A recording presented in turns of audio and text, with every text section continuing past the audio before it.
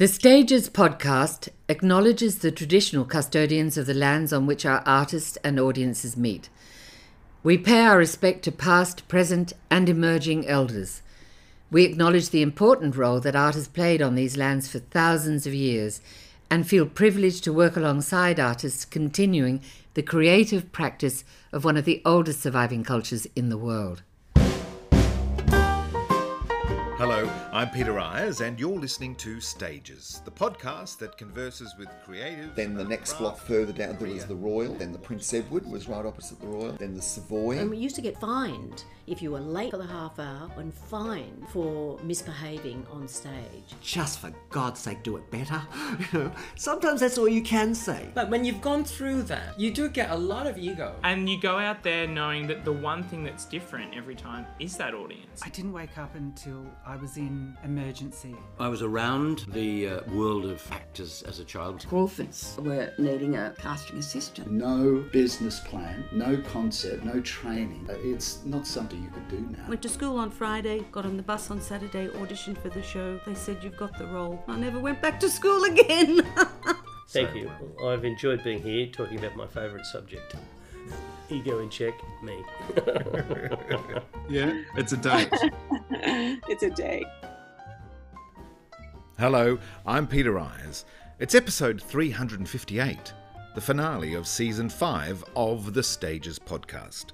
It's that time of year again when we haul out the holly, stuff the stockings and trim the turkey. Ho, ho, ho, it's the Christmas episode. Kate Fitzpatrick drops in for our annual lunch and reflections, and we're also visited by Rhonda Birchmore, Tony Sheldon, Ron Krager, Lauren Schmutter and Geraldine Turner, sprinkling their Christmas cheer and spicing up the festive period with mirth and music.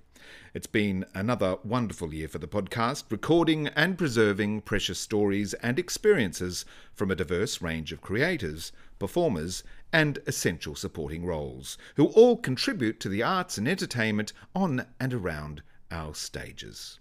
We've lots planned in this episode, so we best get on with the show. Kate doesn't know, but I'm going to surprise her with a blast from the past. I wonder what she's going to say.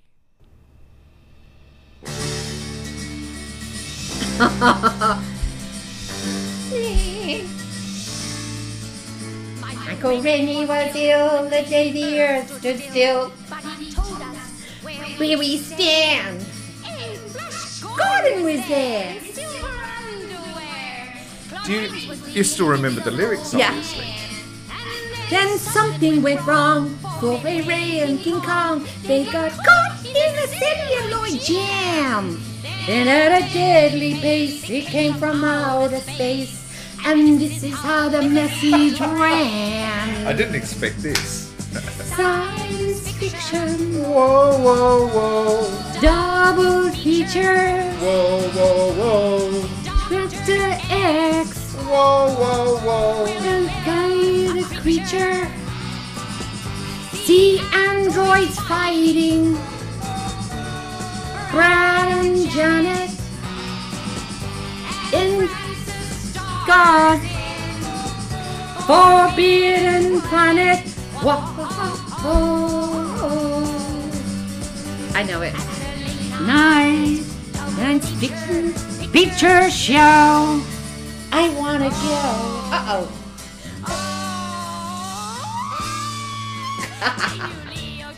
That is so funny. I love you. Wow. Wow, that's amazing that you still remember the lyrics. Yeah, I do. I know I've always had a pretty good memory, and it's funny how I remember a lot of bits of plays and things too, kind of chunks of. How long did you do Rocky Horror? 3 months, and then I had to. What was I doing? Oh, I went and did the Removalist film. I started it. So then I was doing the Removalist while I was doing Rocky at Night, and it was kind of quite a stretch. Playing prim and proper Kate. Playing Kate, a nun with a big one up, as they famously described me, and my character, and in Bondi Junction, and then going to the theatre at night to do Rocky, and so maybe it was 3-4 months. It wasn't a fabulously long time. And then I didn't see it for I don't know, 6 weeks or something. So when I went back to see it, because I'd never seen it as a member of the audience, Julie McGregor, who'd been my understudy, was playing Magenta, and I think, oh, this would be fun, you know, to see it. And when I arrived in the theatre, they said, oh my God, hi, how are you? I said, good. And they said, look, she's sick, can you go on? I said, excuse me? And they said, can you? I said, sure. You know, like I do, I have done sometimes in my life. So the costume was put on and all of that, and a lot more makeup, and I thought, and it was only when I was sitting dressed in that tiny costume that was too small as the usherette, and under a kind of veil, that I thought, oh my God, I haven't gone through the lyrics, you know what I mean? And I could hear the music starting. I was thinking, oh no, what am I going to do? And so I was going, my granny was ill today, miserable man. So I went through it like at rocket speed and sang it. And Reg was obviously very pleased to have me back, because I think we went 20 minutes over because of all the ad-libs and rubbish that had gone on in between, or as part of scenes that weren't really there in the past. And I had the time of my life. It was fantastic. So I never got to ever actually see it from the audience. No doubt the audience could have helped you with the lyrics if you had tried. Well, probably even by then. This would have been, it'd been going about 4 months at this stage, you know. So, but it was fun, and it was weird doing. I remember I started it with red hair because I'd been playing in the Srupney Opera, Jenny Diver, and Jim had dyed my hair like black cherry. You know, the last red on the kind of Weller sheet was black cherry. It was like this, absolutely. I mean, I just think out of kind of, I don't know what, being peculiar, that instead of wearing a wig, for example, so my perfectly blonde hair that had never been dyed at all or streaked or anything was suddenly black red. And it looked good for Jenny, but then I was supposed to play Jackie's sister in The Removalists, and so they tried everything. They tried sort of streaking it, and I went like a marmalade cat, and then they tried, you know, this was while I was playing Magenta. So I started off black red, then I went marmalade, then I went like henna, they hennaed it, and I went like Rita Hayworth on a kind of really incredible day. And then they suddenly thought the only way to do it was to stick my bleach like that and just go away and cross their fingers.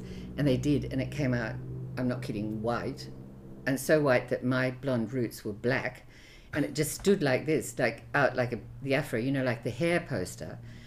And I had to leave them and go and do the show that night. Well, it didn't matter because it was Rocky, you know, everything, I thought it was fine. And the next day they put it, you know, coloured it and tried to make it, calm it down.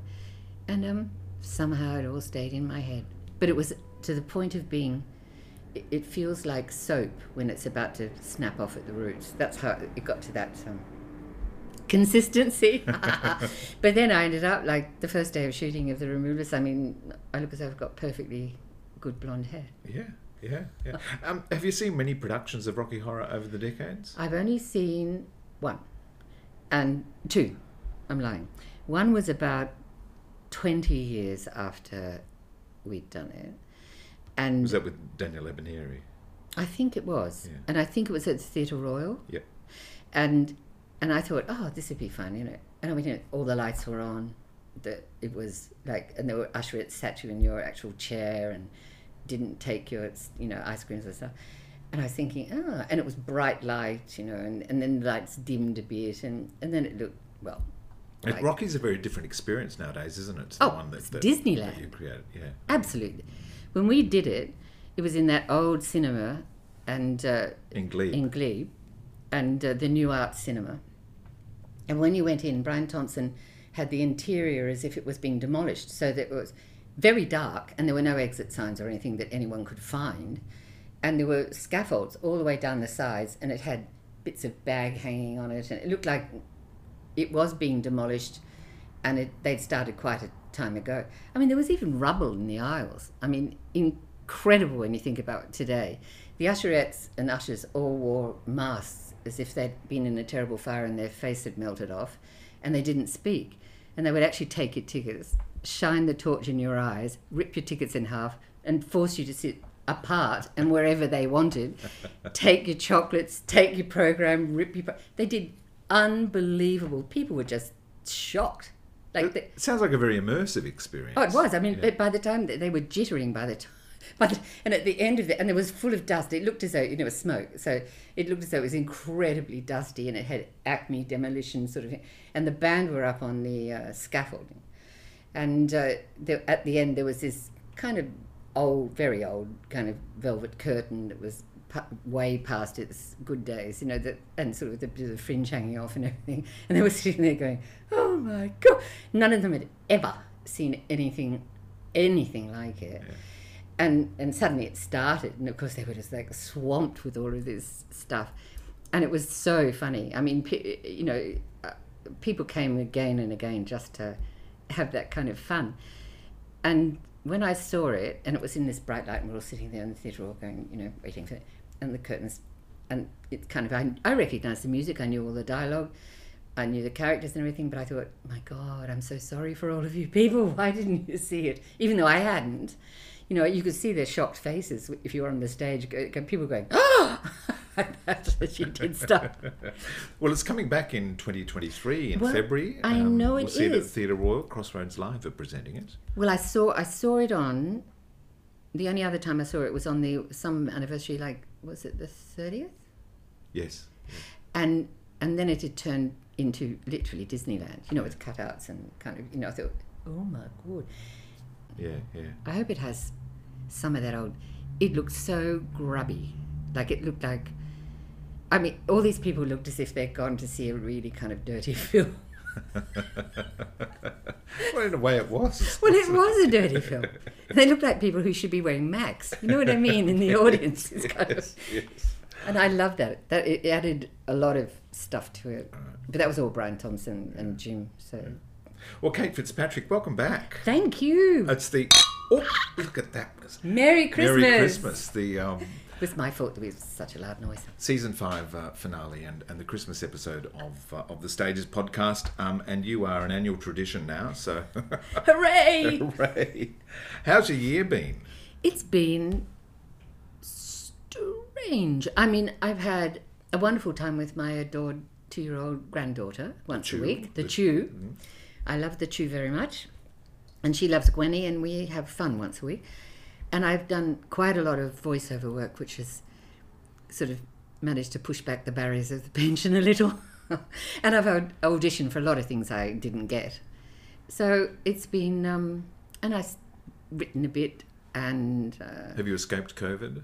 I've never had it. Haven't had it yet. Thank God. Touch wood. Touch wood. I mean, where's some wood? The table. No, tables. No, oh my God. Your straw hat there. Oh, there's the leg of the table. The leg of the table, yeah, that's good. All right, good. You'll be fine now for a few more months. Yeah. A big year that saw the exit of Queen Elizabeth II. Exactly. Now, you'd met Queen Elizabeth, hadn't you? I did indeed. I was given the Queen's Jubilee Medal, and I was, as I've explained before to your listeners, that I managed to kind of not let Patrick White discover. And I went to dinner on the Britannia, and because I couldn't resist it, I just thought, how fantastic. And it was the most extraordinary night. I went with Brett and Wendy, who were, let's say, a little under the weather. Brett and Wendy Whiteley, yes. On the night. But Brett was wearing the first suit he'd worn since he was at school, which was a navy blue velvet suit, and he was incredibly proud of it. And he had this drawing tucked under his arm of Circular Quay at night, the most wonderful ink drawing, and of a boat exactly where the Britannia was, opposite the Opera House, at the Opera House. And he intended giving this to the Queen, in spite of, well, I don't think he'd ever read whatever the rules were, yes. Yeah.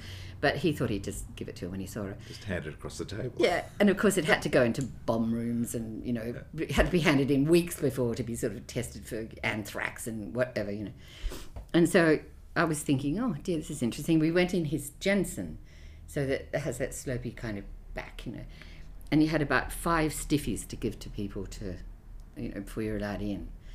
What's a stiffy? One of those card invitations, very hard card invitations, right, that will stand up on, that's what the Poms call them, right, stand up on mantelpieces. They're called stiffies.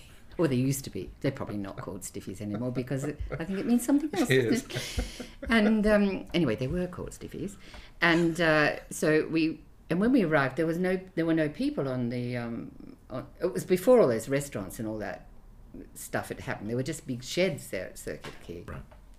And I thought, where are the people? Because we got out of the car and they were all inside the open door of one of the sheds sort of peering out. And there was this boat, this incredible boat, where you could look in the hull, you know, and see your face. It was like a mirror, this beautiful dark blue, and a dog-legged kind of staircase going up, and 2 lamps either side, like very old-looking, incredible lamps. And you thought, wow. So we stood, because we weren't going to join the people who looked as if they were waiting for the next boat. You know what I mean? Yeah. And so we thought, no, we're getting on this one. Then the Queen arrives, and she waves, and they don't wave back, so Brett and Wendy and I waved back. So then we all started boarding, and there were 3 admirals at the top who were piping the Queen aboard, who piped us aboard. That was, I think, one of the best things that's ever happened to me. It was so terrific. Then he went round the back of the boat to the Opera House side, and there was a mirror. And by the time you'd sort of thought, oh, what does my hair look like? You were suddenly being presented to Prince Philip. And the minute you got into a kind of curtsy, you know, they announced your name, and he said, good evening, he said to me. But I was probably the youngest person on the boat. And it had several notes in it, and the Queen actually looked at him while he said it. But by that time I was turned, and there was the Queen. I went, oh. So I went down to the Queen, and she was so amazing. You can see what a great horsewoman she was, because she literally held my hand, and I came up to the next person. Like, she turned me like you'd turn a horse's head or something. Wow. I know, that was pretty impressive. And then during the course of the evening, oh, I remember the roses. They had pink roses in one salon and red in the other. And they were all perfectly 3/4 open, unbelievably perfumed, hundreds and hundreds and hundreds of roses in these big vases everywhere. I mean, it must have been every rose in the country, plus half of South America must have been, like, literally there. And I was having a good time because a young lieutenant, whose dad was one of the admirals, took a bit of a shine to me, and he kept pouring Bollinger into my RD Bollinger, absolutely unbelievable Bollinger, into my glass. And at one stage, I went to stand back and looked down and thought, oh my God. And because there was a green chiffon floor-length dress, and I thought, there's only one person wearing green on this boat. So I lurched and found myself with my head beside the royal head, and lurched back again and said, oh, you had to wait till she spoke to you. I didn't do that. I said, please excuse me, Mum. If I'd been a half an inch closer, I could have swallowed that emerald. Because she had these she had an emerald green dress, but she had this, you know, that suite of emeralds. She was wearing the famous one, gigantic earrings and necklace, and you know. And she just laughed. She literally laughed her head off. And of course, then I thought she'd move on, but no. Then I was forced to be in this little group with her. So you can't leave until you're told to rack off, really. So I was sort of travelled around the kind of this salon, because she and Prince Philip did sort of figure eights like that. And once they'd completed both, it was all over, you know. She was funny, and she was very down to earth, and really charming, and really kind of had the most. When I had that brief moment, cheek to cheek, it was literally like sort of looking at a dish of peaches and cream. You know how they said that about it? Seriously was. You felt like licking her face. It was so beautiful. I'm glad you did. I know. I would be straight off the boat. And it was, and I liked her a lot. I thought she was really on top of it all. You know, really kind of smart, and really kind of, and what a job. Yeah. I mean, how difficult. So I was upset when she died. You know, it was clear it was coming, and all that stuff. And it was close to my mother dying, and my mother was my mother was 99.94, Bradman's average. Wow. Ironically, she used to watch him as a child at the Adelaide Oval. And the Queen was a bit younger, but not much, 5 years or something. And I thought it was sad and everything, and watched that incredible funeral. I thought, my God. Stage managed with an image. Yeah. I mean, the Poms do that better. No one else can do that like that. That pomp and ceremony, that pageantry is just and simplicity. Beautiful. Yeah. One of my friends said, "Oh, I mean, look at those flowers on the coffin." And I said, "Aren't they incredible?" Yeah. They said, "What do you mean?" I said, "They must have been taken from all the royal." I didn't even know, but there were roses, and there were all myrtle, and all of these things, oak, and all this stuff that meant stuff to her, that someone had gone around and picked. So it was like a big. Not a florist, it was like a free bunch by someone she knew or something. Personalised. Absolutely. Every single thing meant rose. Every single thing in it, and a lot of it came from Prince Charles's Highgrove. And I think that either he and someone deliberately chose what was there, and it looked like that. It looked beautiful. But very special memories, Kate, of a very special woman. Yes, I think so. Yeah. Well, the podcast has been going from strength to strength. I'm glad about that. Yeah, that's great. But can you believe that this year we hit 200,000 listens? Well, it doesn't surprise me, but I'm thrilled. Congratulations. That's fantastic. Yeah, Wow. I'm delighted that it's garnering such a strong listenership, and certainly... But I think it should be. I was telling the taxi driver on the way here, he said, "What are you doing?" And I thought, I could be doing anything. It's none of your business. I said, well, as a matter of fact, I'm going to see this friend, and he does this podcast, and it's all about... And he said, about anybody... Some of them very famous, some of them no one have ever heard of, some of them are old and people have forgotten them. And I said, this wonderful man, you interviews these people about their life in the theatre and their contribution. And it's not just actors and producers and directors and designers, it's people backstage and people, I said, it's the most incredible thing. He said, oh, goodness. He said, how long? I said, it's been doing it a few years. I said, it's like an encyclopedia because no one else has done it. They've done the odd I've done the odd interview with the radio and TV people, in the past. Not what you do.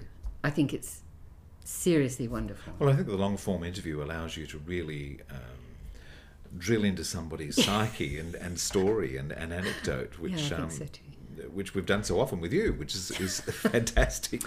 Thank you for your generosity of candid experience. Absolutely, no problem. Anytime you want. Yeah. And of course, we got to do it at the Vivid Festival this year with a series of live conversations. Yes, I'm sorry I didn't see that. Oh no, that's all right. But your voice was used was it? in the acknowledgement of country, as it is in every episode. So people are very familiar with your voice, Kate. Oh, that's good. And I must thank Gil Minervini at Vivid for entrusting us with that opportunity to be part of the program, and Kate Gall, who was my production assistant on that series of interviews. It was fantastic. Well, I wasn't here is the reason I wasn't there. No, exactly. Yes, No, you had a good excuse. No, I checked you out. It was fine. It was fine. Okay. We've got lots lots planned for this episode. Okay. So we'll have a break now, and I'll throw you over to a conversation that I had earlier in the month with the wonderful Rhonda Birchmore. Pull out the holly, put up the tree before my spirit falls again. Fill up the stocking, I may be rushing things, but deck the halls again now. For we need a little Christmas right this very minute. Candles in the window, carols at the spinet. Yes, we need a little Christmas right this very minute. It hasn't snowed a single flurry, but Santa dear, we're in a hurry. So climb down the chimney, put up the brightest string of lights I've ever seen. Slice up the fruitcake, it's time we hung some tinsel on that evergreen bough. Because I've grown a little leaner, grown a little colder, grown a little sadder, grown a little older, and I need a little angel sitting on my shoulder. We need a little Christmas now. Three of my favourite things: Jerry Herman, a big band, and Rhonda Birchmore, all culminating in Rhonda's new album, A Red Hot Swinging Christmas, in which she is joined by the Jack Earl Big Band. And to tell us more, the woman who is Christmas. Hello, Rhonda B. Hello, Peter, and hello, all your lovely listeners. It's always great to have you on the Christmas episode of Stages because, I think as we've discussed before, Christmas to me is Santa Claus and plum pudding and Rhonda Birchmore. Oh, thank you. I love you for that. I do love getting into it's a perfect excuse to wear the most glamorous, gorgeous gowns as well as sing, your favorite songs and I love Christmas. So thank you for having me. I got your album back in November, and I've listened to it a few times now. And look, I must say it's sensational. I think my favorite Christmas album forever has been the Glenn Miller Christmas album, but I think he's been surpassed. Congratulations and thank My you. gosh, that's pretty damn big shoes. And if you only knew the kind of circumstance that we recorded that album, for me, it is a Christmas miracle that we've actually got it out this year and had all those wonderful musicians playing live on that album that we recorded in 3 days. Yeah, we were able to share one number last year, but I know that this has been a project that you've been working on for several years, but impeded by, of course, pesky COVID. Yeah, well, we were to go into the studio. We were cancelled 6 or 7 times last year. And that one song, I think it was I'll Be Home for Christmas, we, being in the most lockdown city in the world here in Melbourne, we were allowed in one little time, we could meet up with one friend, or I don't know what they used to call that, like a special pass. If you had one friend you could visit. And Jack and I recorded that one song as for some of the people that were saying, because we promised the album. And so that was like a little token little thing that we did. And then we finally got into the recording studio, Pete, and there were grown men, well, they're all grown men, 20 of them, tears, because they hadn't played together live as a section in nearly 2 years. And to play these songs, they were so thrilled, and it was really moving, actually, to be down at Alan Eaton's, which is this rundown, I mean, so much history in that wonderful, those studios, but in St Kilda, but the ceiling was all damp. It was kind of falling in, and there were rats, and I'm not talking about COVID rat tests. There were actual rats running through. And the guys did it for mates' rates. Jack and I financed it ourselves. Jack wrote the most amazing arrangements. And we had Mummy Rhonda said, I'm going to send this off to the ABC because I think it is kind of a good fit for them, because no one's, investing in, music production these days here on our kind of scale. And they heard one track, We Need a Little Christmas, and they said, we love this. There's nothing like it. We are going to get behind it and distribute it. So that was a really lovely thing. Well, listeners would have heard We Need a Little Christmas in the lead up to this conversation now with you. I love it. It opens like an MGM musical. I think it's a 'tis the season to be jolly, like as a big band. Yeah, it is very exciting, and I think that's the thing that is so amazing about Jack Earl, who's 25, that he is like a super talented, that we, because I'd done Mame and sung that song, of course, as Auntie Mame, and it's always usually a oompa, oompa, oompa, and I thought, oh, what are you going to do to make that into a swing number, Jack? And he came back 24 hours later. He said, what about this? And I went, oh, my gosh, yes, let's do that. So, and that's pretty much another track that really astounded me with Jack is one called The Christmas Blues. And that is a very unrecorded Christmas song. But the lyrics caught me because I thought, Pete, not everyone has a fabulously happy, wonderful Christmas. Some people are probably by themselves and very lonely. And I thought the lyric in that was just so lovely. And I think Dean Martin had recorded it, but very few others. And I said, Jack, how about this song? And I thought I'd get a similar kind of Dean Martin, arrangement. But he said, Rhonda, it's called The Christmas Blues. I am going to arrange it like a New Orleans funeral march in the style of like a Harry Connick thing. And I said, you've got to be kidding, a funeral march for this song. And well, my gosh, I had to eat my words because I think it's one of my a fabulously innovative way to do that song. It's wonderful to see such knowledge and such skill in someone so young as Jack. What a genius he is, and it augurs well for the future that we have a musician of such talent. How did you meet Jack? I met Jack. I did a little gig down in Melbourne, and I was given one of his songs to sing, Too Darn Hot. Well, one of his arrangements to do. He didn't write the song, of course. And I thought, oh, this is a really neat arrangement. It's a little bit different. And I kind of investigated about a little, more about this chap. He was 20 at that stage. And he said, oh, come on, Rhonda, why don't you come down and sing with my big band? And I thought, you've got a big band at 20. And so I got up and sang with him. He'd had that big band, Pete, since he was 11 years old.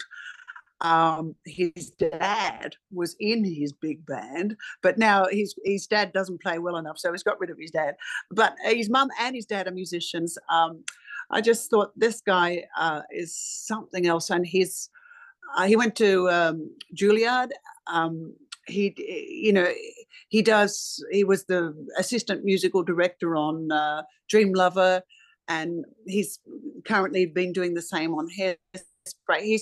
His knowledge to jump from musical theatre to jazz to all sorts is I think we are gonna, I hope, I wish him well for his career, because I think it's just the start of it. There are a lot of great numbers on the album. Cool Yule, Merry Christmas Baby, The Man with the Bag, Let It Snow. You must have a favourite number, and perhaps not necessarily on the album. What says Christmas to you in a Christmas song? What says Christmas to me on this album, I had to do it, was Have Yourself a Merry Little Christmas. This is a song that, as long as I can remember, in the Birchmore household, it was always played, the Judy Garland version of it. And I got to sing that song on so many carols by candlelight. And I guess I said to Jack, that is one that has to be on, because, my family, my mum, my dad, my sister are no longer with us. And that's kind of played the trombone very badly, I think, or just as a side thing with the Tivoli, just to hear, and Mum and Dad love big bands, and to hear their little girl, sing that song with Jack, just so, I think they would be very, very proud of that one. So that's my sentimental favourite. And though we're almost at Christmas Day and Christmas Eve, listeners can still access your album, can't they, through Apple, iTunes, and through the ABC shop. And certainly you're streaming it, aren't you, through those streaming services? Spotify. And the other thing too, I know another friend of mine called Peter. No, my Peter, you. You can get actually signed copies. I'm an old-fashioned girl. If you want the hard copy with a Christmas wish, if you go to rhondabirchmore.com, I'm more than happy to sign those and put them in. As soon as I get the orders, I'm like Mrs. Claus. I go down to the letterbox and pop them in there, and you get a bit of a Rhonda stamp on there too. So if you want one of those, or you can stream it, or go to your good shops to get one. Yes, I got a few, which I've stuffed into stockings for this Christmas. I think it's an ideal Christmas gift. And of course, if listeners miss out this year, it's always going to be part of the Christmas catalogue, isn't it? And it will join Christmas albums for eternity. Well, I hope so, Pete. I mean, I did a podcast with a chap in America, and who has just got a Christmas program. That's all he does all year is Christmas music. And he was knocked out by the album. And he reckons hopefully it will, the same that you said, it will take off, and every year Christmas comes. So hopefully people will put it on their playlist. Now, I'm fond of Rhonda, especially seeing her blonder. Tell us about your Hairspray journey and how that's going so far, because you're playing Miss Baltimore Crabs and you've just finished a season in Melbourne and about to open in Adelaide any minute. Yes, New Year's Eve is the official opening. It is a great show. I mean, you cannot but help love the music. It is joyous to see we've been playing the Regent Theatre in Melbourne, and we're having, over 1,500 people jump to their feet every night, and you can't stop the beat. I mean, it's one hit after the other. It's a great cast with Shane Jacobson, Todd McKenney. We've got Bobby Fox on board for Adelaide, and a wonderful new discovery in a girl called Carmel Rodriguez, who's playing Tracy. She's sensational, and the whole cast is just, it's the original production 20 odd years ago, and we breathe, I think, fresh energy into it. So it's a great show. I played the baddie though.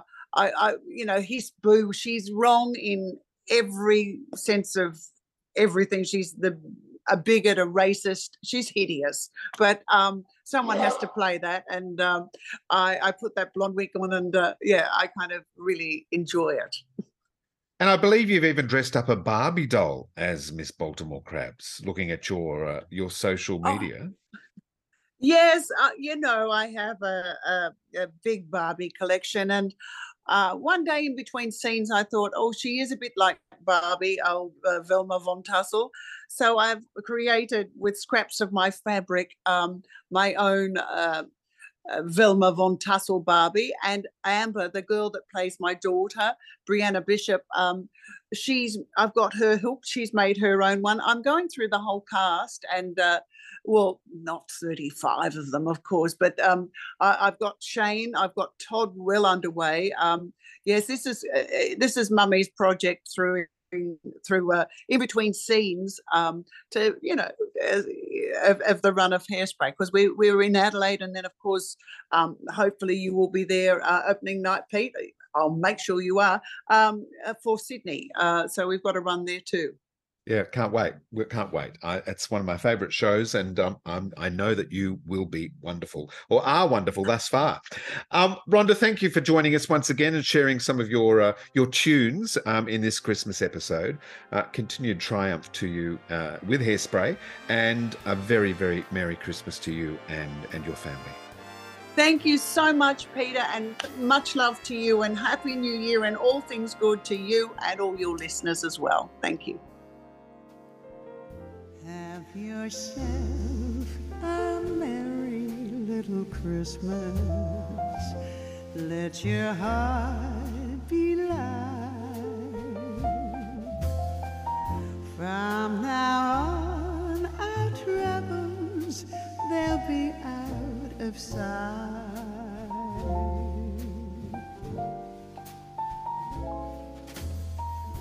Have yourself a merry little Christmas. Make the Yuletide gay.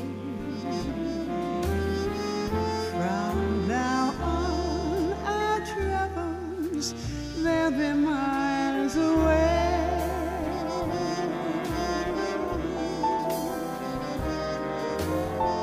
Here we are, as in olden days, happy golden days of yore.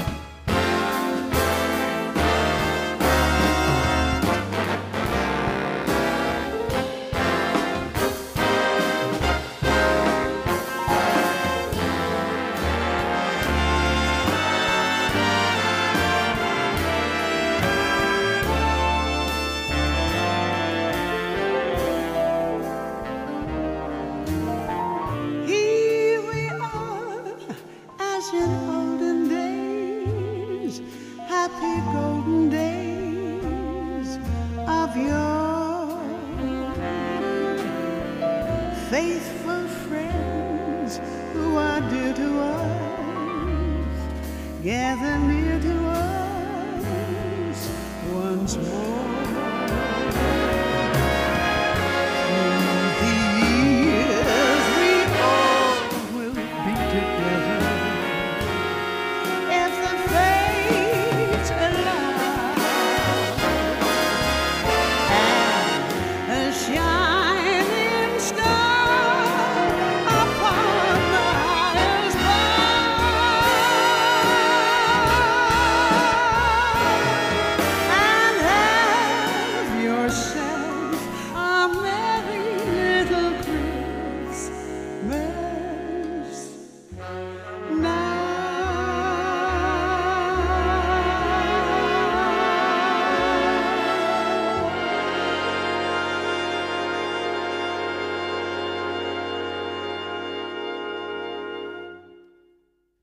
Tony, Sheldon, Sheldy, how lovely to see you. Happy Christmas. Happy Christmas, Peter. Have you wrapped your presents? Are you up to date? We don't really do presents because the only people we see are my mum. It's usually just books. Yes, we tend not to do the present thing. We mostly just have a lovely Christmas day with Mum. I cook and we sit around. We'll probably be playing this broadcast to her, and then we get on the train and go home. Oh, fantastic. Your mum, of course, the wonderful Tony Lamond, and wish her a happy Christmas from all of us at Stages and the listeners, because I'm sure they're all big fans, and they would love to be mentioned. Oh, how lovely. And she will be thrilled. She always says to me, I don't think people remember me anymore. And because she's 90 now. But yeah. I said, my darling, honestly, I said, whenever like one of her old numbers or something appears on YouTube, there's always a huge reaction. So, yes, she is beloved. She is indeed. Now, as an actor, a favourite of our actors, have you ever played Father Christmas in your long career? Strangely, only once, and I wrote it for myself. We did a review at the old Nimrod that became Belvoir Street in 1980. Tony Taylor and I and Robin Mose and Deirdre Rubinstein wrote a show called Ewan the Night and the Housewine, and it was a Christmas show. It was commissioned by John Bell and Neil Armfield, and Armfield, sorry, and I wrote it for myself. That's Madame Armfield. That's Madame Neil. And I wrote a sketch as Santa Claus, who was his wife came to visit him and said, you're never home, and you're always with the children, and it was sort of a neglected wife sketch, which was very touching. And then Tony, at the end of it, Tony Taylor sang "Have Yourself a Merry Little Christmas" wistfully at the end. And then when we revived the show at Rose's nightclub in 1985, Peter Topano played Mr. Santa Claus. So that's the only time. But I've done a lot of Christmas shows in New York. I did a version of Christmas Carol. I was the ghost of Christmas Present. And I did a musical called A Charles Dickens Christmas, in which I played Charles Dickens' father, John Dickens. And of course, all those Tilbury reviews that we did, all those Christmas pantos at the Tilbury. But Santa only showed his face once. Yes. Oh, what? Well, there's still time for another Santa. There is. Now, as I am an aged, white-haired, bearded, jolly old man. You've been back in Australia a few years now, after several years in New York City. It's a wonderful place to spend Christmas. You obviously had several Christmases there. Nobody does Christmas like New York, do they? Nobody does. It's the tradition of it as well, that the same things happen every Christmas. So there's that sense of anticipation as Christmas comes in New York, of the Christmas windows on Fifth Avenue. What joys we're going to see at Saks and all those, the Lords and Taylors and all those. They're very elaborate. It's very exciting. And the tree that goes up at Rockefeller Center. and there's the ice rink opens at Rockefeller Centre, so everybody's skating, and the Christmas markets, which we don't have here, and I think would probably do very well here, but they're very beautiful, especially in Bryant Park, where people can actually go and do their Christmas shopping at these beautiful markets that open, and of course the tradition of the Radio City Rockettes. They do their Christmas shows every year, and they've got their traditional numbers. They do the tap number of the 12 Days of Christmas. And there's the dancing Santa Clauses that are projected on the screen behind them, so that there are multiple, like mirror images of Santa Clauses. And there's the whole nativity scene that comes up from the ground, and they've got real animals. They've got camels and donkeys and things like that. So it's like every year you go and you see the same things, and the same Christmas decorations are always out on the streets. It's thrilling, that whole thing of the snow and the lights in the snow and the trees filled with lights. It's unbeatable. Yeah, it's a beautiful tradition in New York. New York, of course, being the home of the Broadway musical. And I was a couple of weeks ago, I had the iron out. I was doing my ironing, and I always play a Broadway cast recording, and I chose She Loves Me on this day.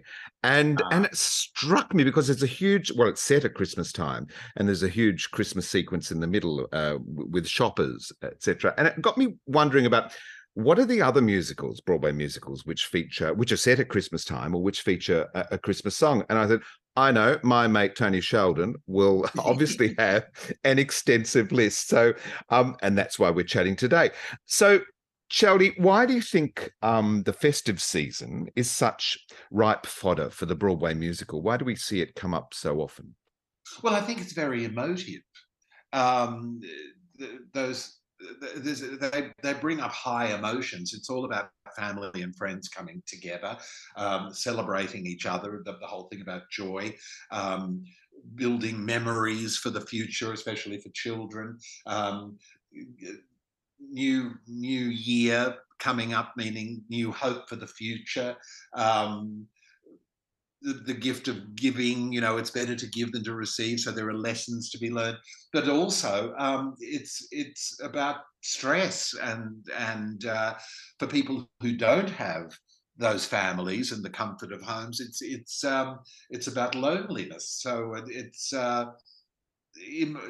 lack of self-esteem. So emotions are running high around Christmas, and that is great dramatic fodder for a show, and also a lot comic fodder. So for 12 Days to Christmas, in She Loves Me, which is a countdown of people who've left their Christmas shopping to the last minute. It's the whole story is building towards the lovers who we have seen from the beginning of the show, who don't like each other and have unknowingly been writing love letters to each other as pen pals without knowing the other person's identity. It's all heading towards, are they going to find it? When are they going to meet each other? When are they going to meet? So the whole Christmas thing is leading towards Christmas Eve, when they're out in the snow and they've closed the shop, and we'll have a wonderful Christmas. And then that is the moment that they reveal to each other that they know who that they are, dear friend, and they clutch each other in their arms, and the snow falls and everybody's happy. It's a wonderful use of drama to, the context for that. Oh, the great Tony Sheldon. Wonderful to catch up with Tony. Now, that's just a brief excerpt from a full episode 357, which is the episode preceding this one. It was released yesterday. So I encourage you to listen to it in its entirety, where Sheldy talks about a whole canon of musical theatre fare, where Christmas is a location or a setting, or indeed one of the songs in the show. Have you ever worked with Tony Sheldon, Kate? No, I just know him. I think he's wonderful. Always wanted to. Yeah. There's still time. I know. There is. Time. I know. So Christmas time, of course, is the time of the year at the moment. And this is the perfect companion episode as people wrap their gifts and prepare for Christmas Day.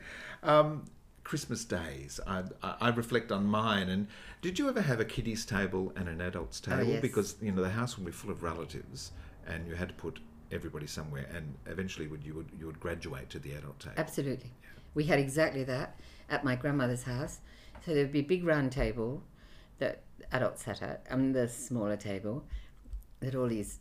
Well, I was the oldest of 5, and there were 6 younger than me, so literally 11 of them were crammed around this, or 10 of them, because I managed to graduate at about 13, I think, to sit at the big one. And my grandmother, Nonna, was a very unusual woman in some ways. So she would have all the glasses that you would possibly ever drink, like champagne, white wine, red wine, and were lined up, with the setting. So every adult setting. So I'd be sitting there with a setting like that, and of course not given any drinks, except my grandmother used to just slide hers in my direction because she didn't drink very much. And I actually was drinking, no wonder I can't drink creme de menthe. Creme de menthe made by the monks in the Adelaide Hills, drinking like it was home brew. Boo. It was, like mouthwash. Oh, exactly. Mint is something that I can't even eat mint and chocolates. And those things, remember those drinks that I only ever had once, many years later when we were filming Boney, and it was called, what was it called? But it was creme de menthe and cream. Oh my God. Ooh. I was ill for about a week after that. Ooh. Grasshopper it was called. Is that a grasshopper? Yes, yes. They were green. Absolutely. Yes. Well, it's creme de menthe makes it green. But I do remember those, the worst thing about those Christmases with all the family was that there were 3 of my cousins who were learning the violin, and we used to have to sit in the living room. For a family concert. Oh, it was excruciating. It was like, I mean, they would go on and on. It would go on for half an hour or something. Yeah. It was like, honestly, you're sitting there with trying to pretend you didn't have your fingers in your ears. It was awful. Yeah. My grandfather would be 4 sheets to the wind. Isn't that a lovely expression? 4 sheets to the wind. I know. And launch into Please Release Me. That was an annual tradition too. It wasn't a Christmas song as such. But how fantastic. But Please Release Me, yeah. And you can see that him, like those great yachts with all those sails, sort of barging ahead and singing. I think that's fantastic. Wow. Do you have a favourite Christmas song or carol? It's weird. I love Adeste Fideles, and I love Silent Night, and I love... It's weird. Christmas... I don't kind of think about Christmas songs because I suppose being brought up a Catholic and then having as an adult, most of my kind of religious experiences have been in high Anglican churches, you know what I mean? So it's still Latin. I still kind of... I love that. Oh, Come All Ye Faithful. Come All Ye Faithful. Mm-hmm. And I think it's... I can still sing about 3 Latin masses. Mind you, 2 are for the dead in Latin that we learned at school. We used to have to go and sing for the big funerals in the cathedral. Right. At Christmas time? Well, whenever they popped off, really. Right. Sometimes it was. Okay, let's get a bit cheery. What about a Christmas movie? Well, I used to love some really dreadful kind of, rom-com-y ones. And my favourite was Love Actually. Yeah, well, a lot of people love Love Actually. Absolutely. Because I loved a lot of the actors, It's a great cast. Great cast.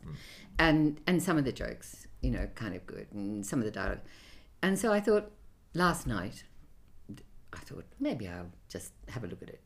And about 10 minutes in, I thought, oh my God, I just can't stand this anymore. I can't stand this kind of moping person or this whinger or this person who's not kind of standing up for themselves or whatever. You know what I mean? I couldn't believe that very handsome man who's photographing the wedding. And originally I thought, oh my God, that's so sad and so lovely.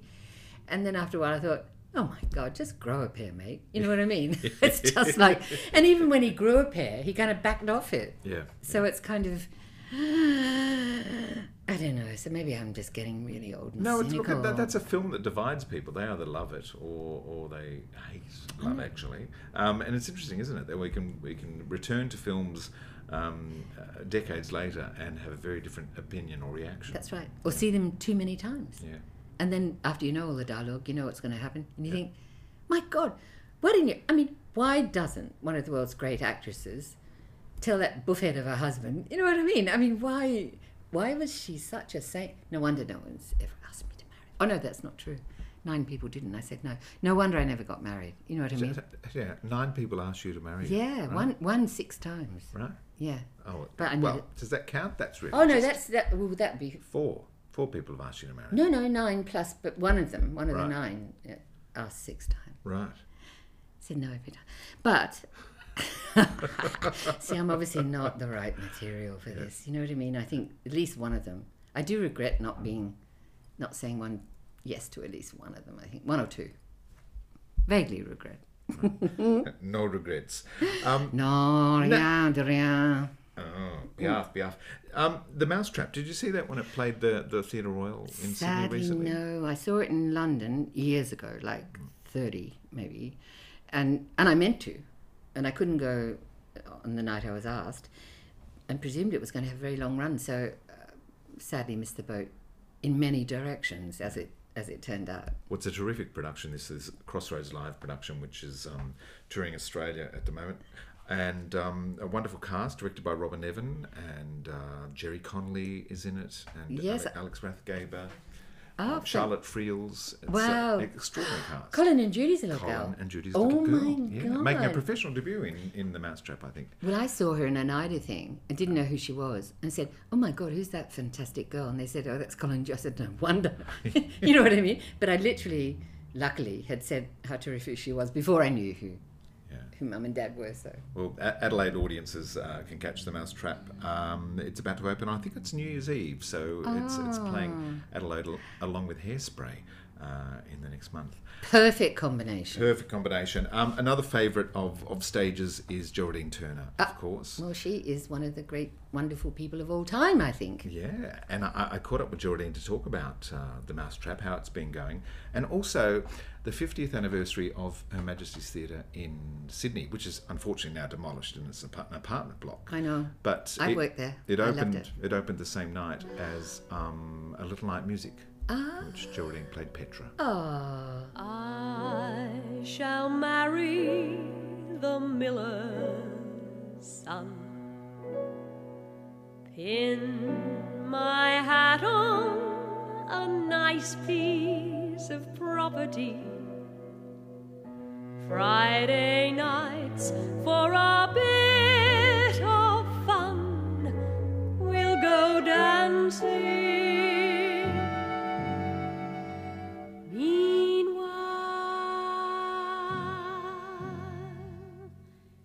It's a wink and a wiggle and a giggle on the grass, and I'll trip the light fandango, a pinch and a diddle in the middle of what passes by. It's a very short road from the pinch and the punch to the paunch and the pouch and the pension. It's a very short road to the 10,000th lunch and the belch and the grouch and the sigh. In the meanwhile, there are mouths to be kissed before mouths to be fed, and a lot in between in the meanwhile. And a girl ought to celebrate what passes by.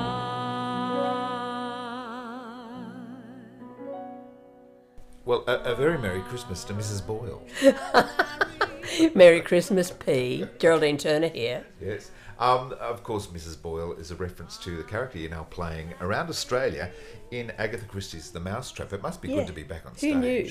It is great to be back on stage, and it's a terrific play. In fact, when I first read it, I thought, I'll say yes to this, and this is, it's a good company of actors, and, it'd be good after COVID to be back on stage and all that sort of stuff, have a job. Yeah. It's always good for us. But I thought, I didn't think it was as good a play as it actually is. And the first table read, it just leapt off the page, and it's very funny, it's intriguing, it's mysterious, all of those things that Agatha Christie things are. And at the end of the play, you feel sorry for the killer. What more do you need in a night out? Perfect. Perfection. We probably can't say a lot about the play. No, it's funny being in a play you can't talk about. Yes, the whodunit. We don't want to give anything at all away. No. But you mentioned that terrific troupe of actors that you're working alongside. Fantastic, yes. Fantastic, yes. A great group of actors. Jerry Connolly and Tom Conroy. And I've never worked with Jerry. All these years, we've never worked together. We've known each other for years, but it's great to work with him.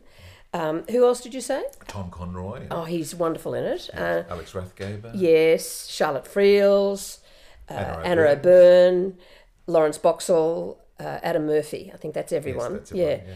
And it great company. And strangely enough, most of us are musical theatre actors as well. Are there any songs in the Mousetrap? Well, you know, you'll have to come along and see. But yes, you're not giving anything away. No. Well, we do a bit of a song at the end. I think Yeah. I can say that. Yeah, it was Robin Nevins' idea. Well, directed, of course, by the great Robin Nevin. Absolutely right. Yes, and she's done a marvellous job, I have to say.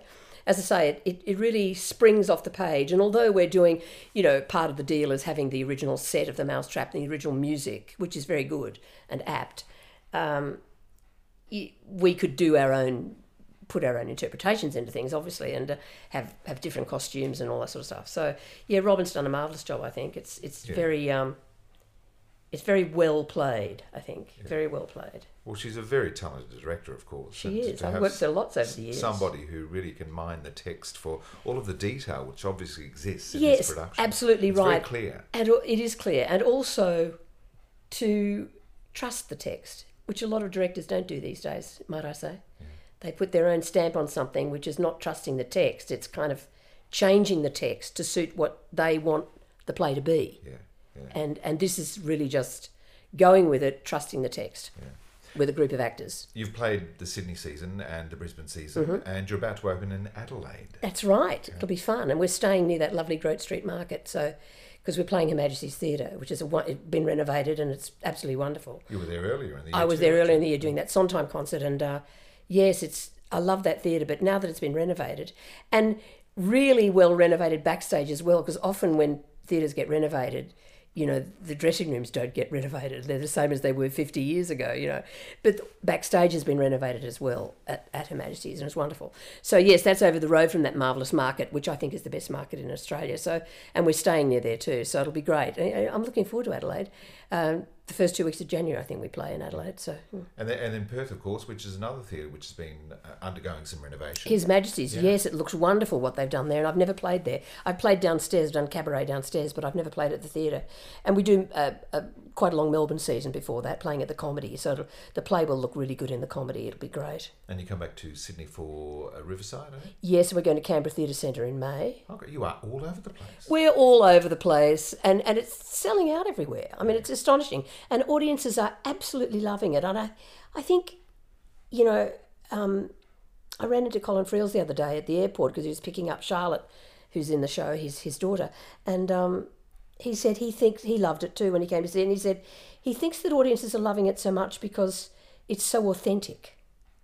You know, and I think it is. The way we play it is authentic.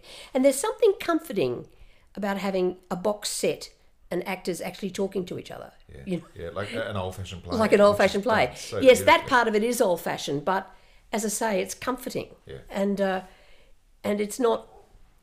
It's still relevant, you know. Everything about the play is relevant today. So, and obviously, there's a hunger from audiences for that style of theatre because it's selling really well. Oh, selling incredibly well. It's fantastic.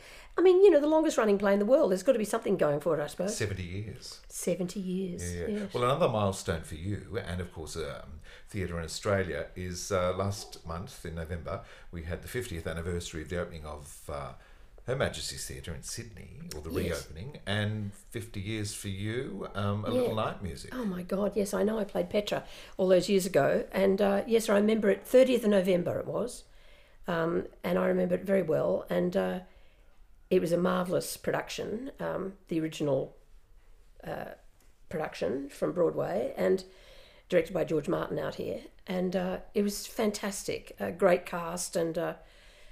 A wonderful season before its time, I suppose, really, because we didn't really have body mics then. You know, you had to sort of sing out, Louise, you know. You had to kind of... There were a few shotguns across the front of the stage and you had to have big voices, which happily I did. Yeah. So that was the show where... Because Petra sings that marvellous song, The Miller's Son, in Act 2, and I think it was the show where people... I had done No No Nanette before that for J.C. Williamson's, but this was the show where people went, who's that girl? Yeah. You know, so it was really like... the beginning of my musical theatre career, I guess. And a few wonderful anecdotes are shared in your terrific book, your biography, Turner's Turn, which was released this year as well. It was, yes. Yeah. Yes, that's right. I wrote it during lockdown, give me something to do, and got a publisher. You know, it takes a while to do all of that and then work with the editor and everything. And yes, it was released earlier this year and still selling quite well, I think, so that's good. So the Madge, that reopening, that was the original theatre had burnt down, hadn't it? It had, that's Yeah, right. So they rebuilt it. They did, and of course, you know, just like history in Sydney, we've pulled it down now. You know, it's a block of apartments in Quay Street, Sydney, up near Central Station. It was a marvellous theatre. I used to love working there because private people owned it too. So they really created a great family atmosphere at the Madge. You always felt like you were coming home. You know, it was a really good theatre to work in, but sadly gone, like a lot of theatres in Sydney. A lot of great shows played there over the years, of course. I remember seeing Boy from Oz there. And Chorus Line, for goodness sake. Yeah, Big River. Oh, that's right. I always thought that wouldn't be a hit, you know, and it was a huge hit. I was wrong about that. Beauty and the Beast. Yes, Chorus Line, I remember that very well because I went to the Gypsy Run, and it was the first time they had an audience after rehearsing for so long. And I sat right at the back of the theatre, and I just thought my life had changed when I saw that show. I just thought it was one of the most marvellous things I've ever seen in my life. Yeah. To this day, I think that. And God, it was good. What a good show that was. So the opening of Night Music and the opening of the Madge, was it a glittering occasion? Was everybody there, politicians? Darling, the world was there, yes. Also, Gladys Moncrief was there. Oh, wow. She was an ageing diva by then, and I met her that night, and that was a wonderful thing to meet our Glad. You know, it was just great. Fantastic. Yes, the world was there. Was there a big party? Oh, yeah, big party in the foyer, in all the foyers, you know, all the upper levels and everything. And, in fact, when we opened, I think some of the theatre wasn't quite finished. You know, I mean, finished enough to open, but they still had painting to do and things like that, you know. So it was really a work in progress. Yeah. Very sad to see it go, as you mentioned. Absolutely. I did Sweeney Todd there too. Yeah. And also that terrific production of HMS Pinafore by VSO did with Paul Eddington. I did that there too. I did a lot of shows there over the years. Yeah. Well, Geraldine, it's always great for stages to catch up with you. At Christmas time. At Christmas time. And Geraldine's got a job! Continued success with the Mousetrap as Thank it you, tours darling. around Australia. Thank you, and happy Christmas to all your listeners of all your fantastic podcasts. Oh, thank you, G, and happy Christmas to you and the wonderful Brian Castles Onion, and of course your adorable children, Claude and Pearl, our groodles, yes, gorgeous. Yeah, happy Christmas. Happy Christmas, darling. Should celebrate everything passing by,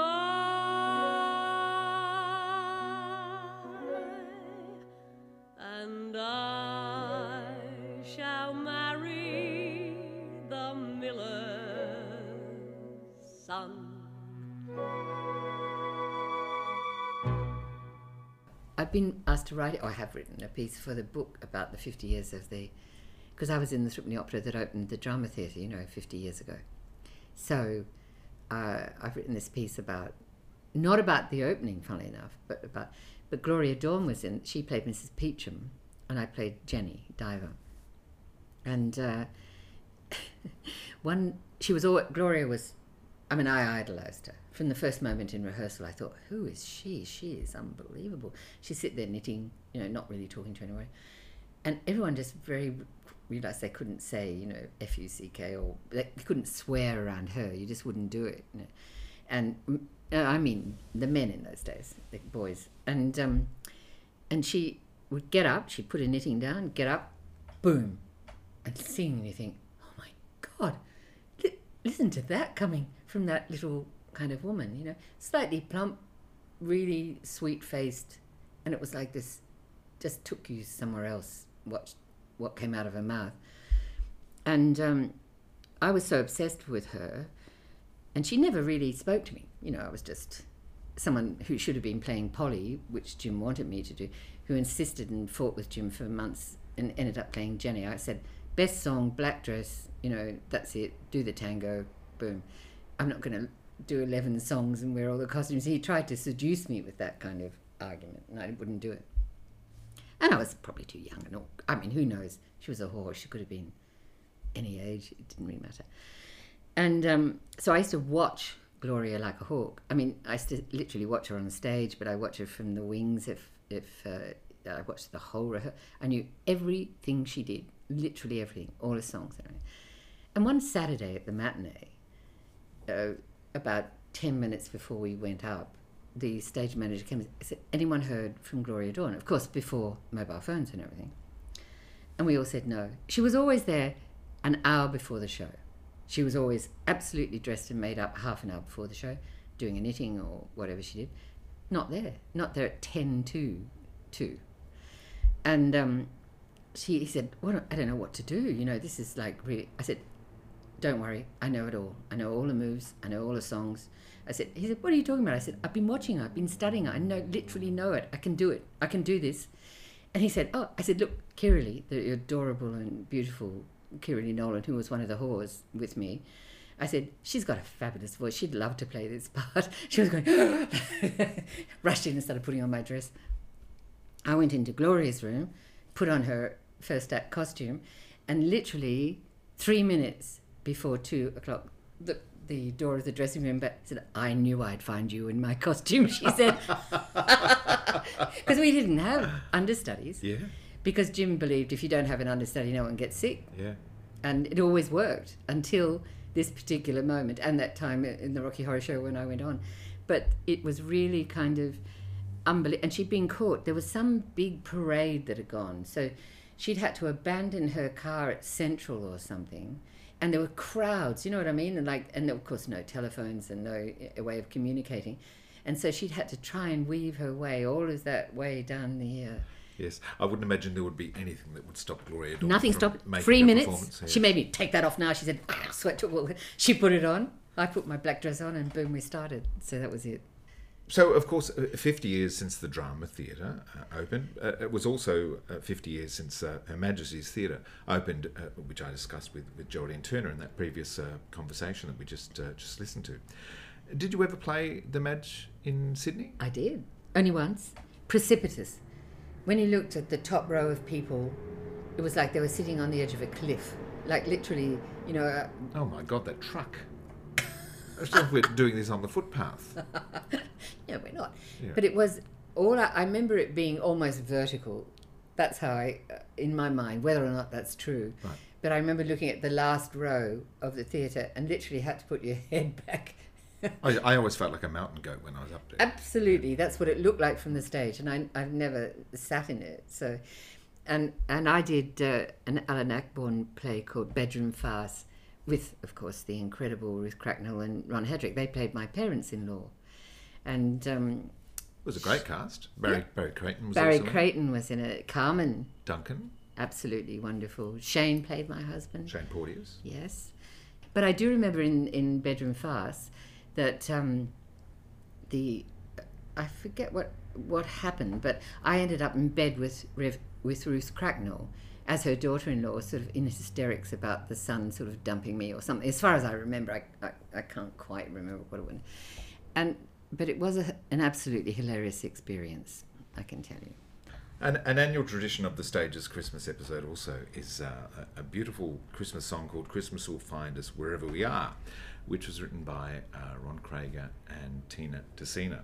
And I spoke to Ron, this is a couple of years ago, about the evolution of that song, how they come to write it. So let's revisit that conversation with Ron and then have a listen to the beautiful song. We had I had the great fortune of working with you while you were in Sydney.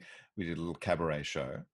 And you introduced me to a song that you wrote, a Christmas song.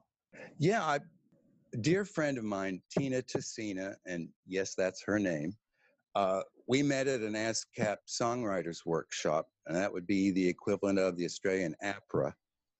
Anyway, we hit it off and became dear friends and actually became roommates. And while we were roommates, decided to write a Christmas song every year for our Christmas card.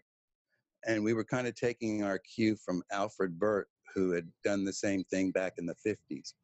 Anyway, we did it for several years, and one year we happened to be in Hawaii in late November, and we still had to write the song. And well, Tina looked out the window and saw, this year it's palm trees and warm ocean breezes, and that became the start of the song Christmas Will Find Us Wherever We Are.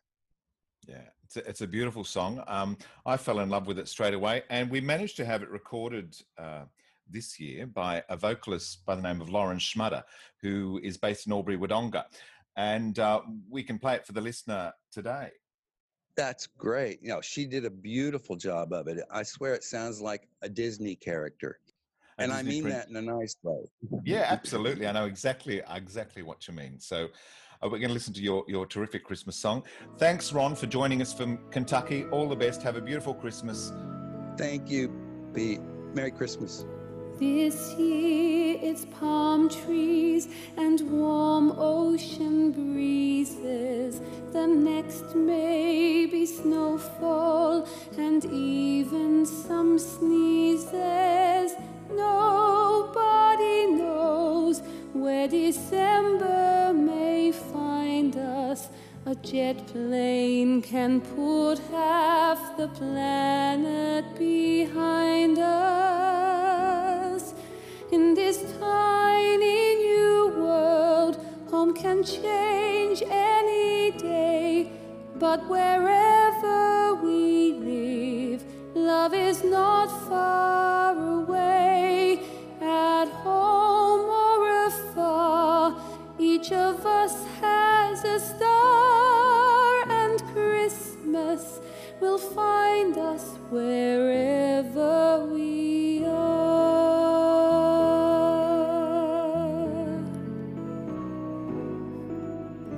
Old friends and new friends, we gather together, a heartwarming circle. No matter the weather, we'll tell our new friends of our treasures of memories and hang family heirlooms on new Christmas trees.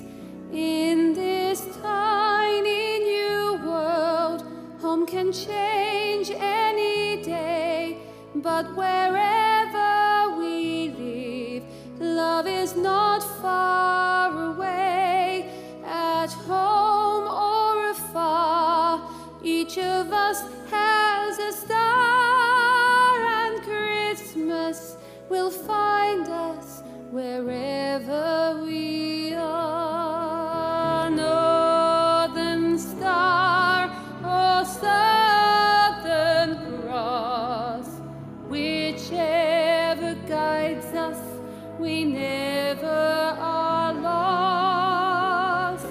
In this tiny new world, home can change any day, but wherever we live, love is not far away.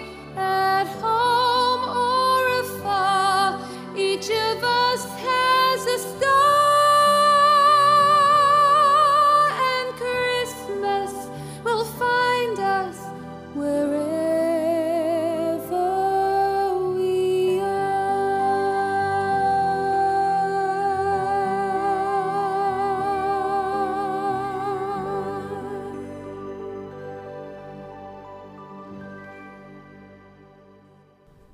Christmas will find us wherever we are, sung beautifully by a vocalist called Lauren Schmutter.